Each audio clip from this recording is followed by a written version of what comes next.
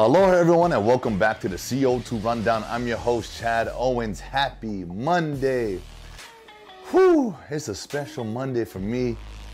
Why? Because it's my birthday, so I want you all to wish me a happy birthday. Yeah, I'm excited.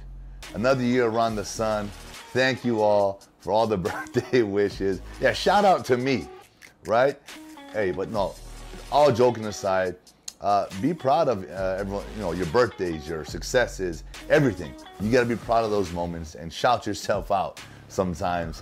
And hey, I wanna shout all of you out that's been tuning in to the show. Thank you all again for doing so and following us.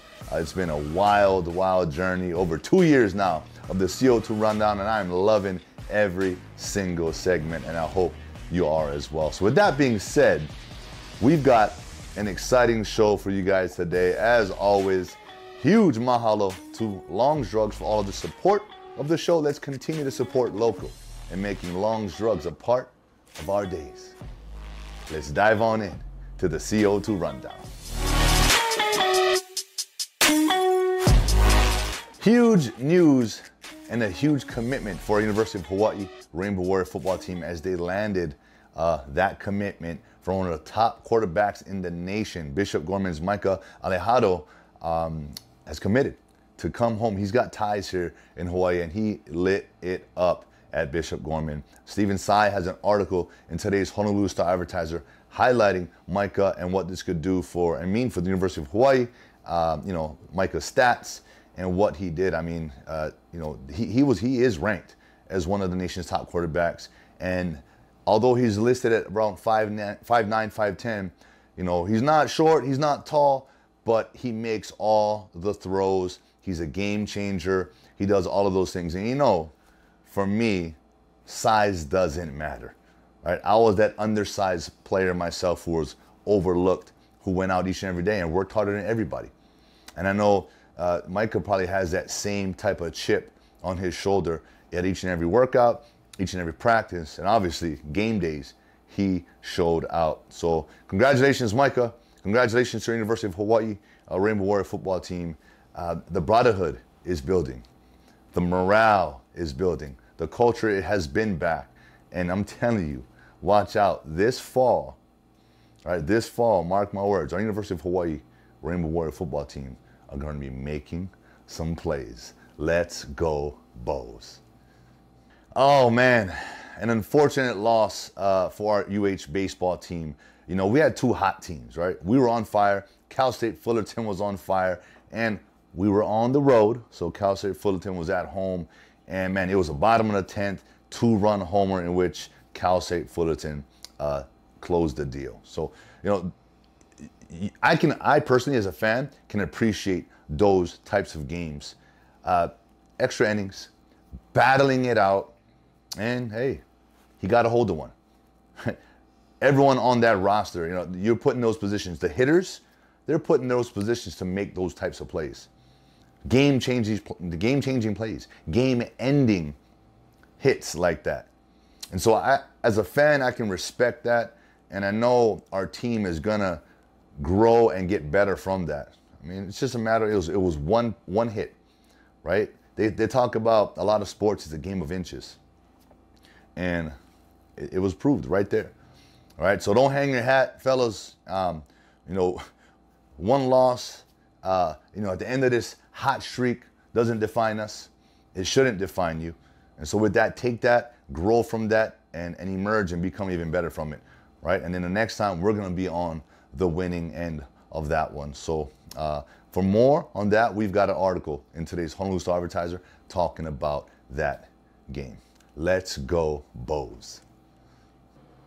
March Madness on the women's side. LSU wins its very first national championship, and this is head coach Kim Mulkey's only her second year as the head coach, and she led LSU to the top. But here's what's interesting and exciting about this. Although our University of Hawaii women's basketball team lost to LSU in the very first round, hey, at least we can take that and say, hey, we lost to the national champs. We have something to build off of. We have that film, that tape to study all offseason. All offseason and see, right, how we can compete, how we can compare, how can we get better. Because that's, right, they're at the top. That's the team that everyone's trying to beat and be and have that story just like that. So, man, I look for all the positives and the wins in every situation. And I know with every off season, comes a motivation. It comes a new fire. You know what? We're going to do better next year. This is what we're going to do differently this off season. And this is why. And so with that, man, hey, I know I went from talking about the champions, but I'm always going to come back to our homegrown, our women's basketball team who, again, had a heck of a season and have something to shoot for. All right. And now, hey, the national champs, LSU, they are showing everyone, what it takes. And congratulations to you guys. The very first in school history, that class, that senior class. I know you guys are extremely, extremely proud because I know if I was a freshman coming in to a school that's never had a championship, my goal would be that I want to bring the first title back to this program. Some of you, it took those 4 years. Some of you freshmen on the team got to experience it in year one, right? And everything else in between. So, with that, huge congratulations again to LSU for defeating Iowa in a amazing basketball game. Congrats. And on the men's side, which is happening tonight, UConn taking on San Diego State. And we've got an article in today's Honolulu Star Advertiser talking about how the transfer portal has benefited these teams. The transfer portal in college sports has sort of become like free agency in pro sports. There's good and bad, pros and cons about it. It's hard to build team chemistry when someone comes in a year, 2 years, it's not working out. I think I'm going to have, I think it becomes an individual, right? It's no longer about the team. I think I fit better here. My future, my chances to go pro will be better here. So it sort of has that negative effect. But if you're the receiving end of a top tier player that adds value to your team and it helps you get into a national championship game and help you win a national championship, you're not complaining, right? And so that's two sides to it.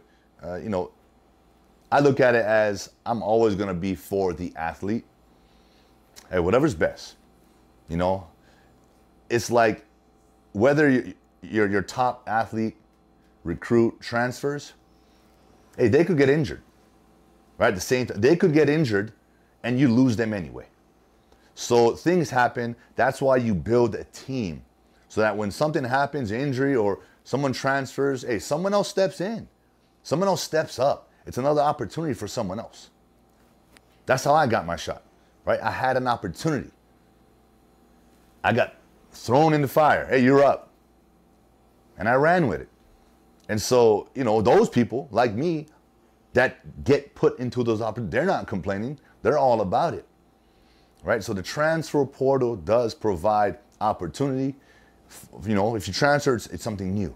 So maybe that's what you need, right? It provides opportunity for someone else to replace. And it provides opportunity for the team to bring in and to get better. So with that, I'm looking forward to an amazing men's championship tonight. I know it's San Diego State's first shot to get it done. UConn's been there before, so we'll see what happens tonight. Good luck to both teams. Although the madness of March and April ends tonight, writes Curtis Murayama in his story in today's Honolulu Star Advertiser, we feel as if our University of Hawaii men's and women's basketball team, our future, we're in good shape because we had a taste, right? We're there. I talked about it on the women's side, but as a whole, the goal is always, win the conference, get that berth into the tournament, right? But not just get there. Move on, right? Win games, get closer, get to the Sweet 16, like, get your name in there, get to the Elite Eight, Final Four, and at the end of the day, the goal, right? Getting that championship game, winning a championship. Until that day comes, until we're gonna keep working towards that. And that's what Curtis writes about, is how, exciting the opportunity, where we are as a program on both the men and women's side, like I talked about. It's exciting stuff. And we learn, right? Women, we're going to learn from our experience against LSU, this year's national champion. Right? Our men, we're going to learn from this past season. The wins, the losses, the upsets, when we were on both ends of that. But it's about growth. It's about getting better. It's about looking forward to the off season to develop even more, to bring in, maybe via the transfer portal, which I talked about, to elevate and create just more depth, getting that shooter, getting that defensive player, finding what we need, right? Oh, if we had this position, we could have defended that. If we had this shooter, our percentage on the perimeter could have been that much greater, right? So that's what's exciting about the offseason for coaches, players, and programs. So with that, I want you guys to go take a deeper dive into Curtis Moriyama's article in today's Honolulu Star-Advertiser. Let's go, Bows. And that is it for today's show. I want to thank you all so much for tuning in with me here today on my birthday show. Woo! That's right. It's an exciting time. I love it.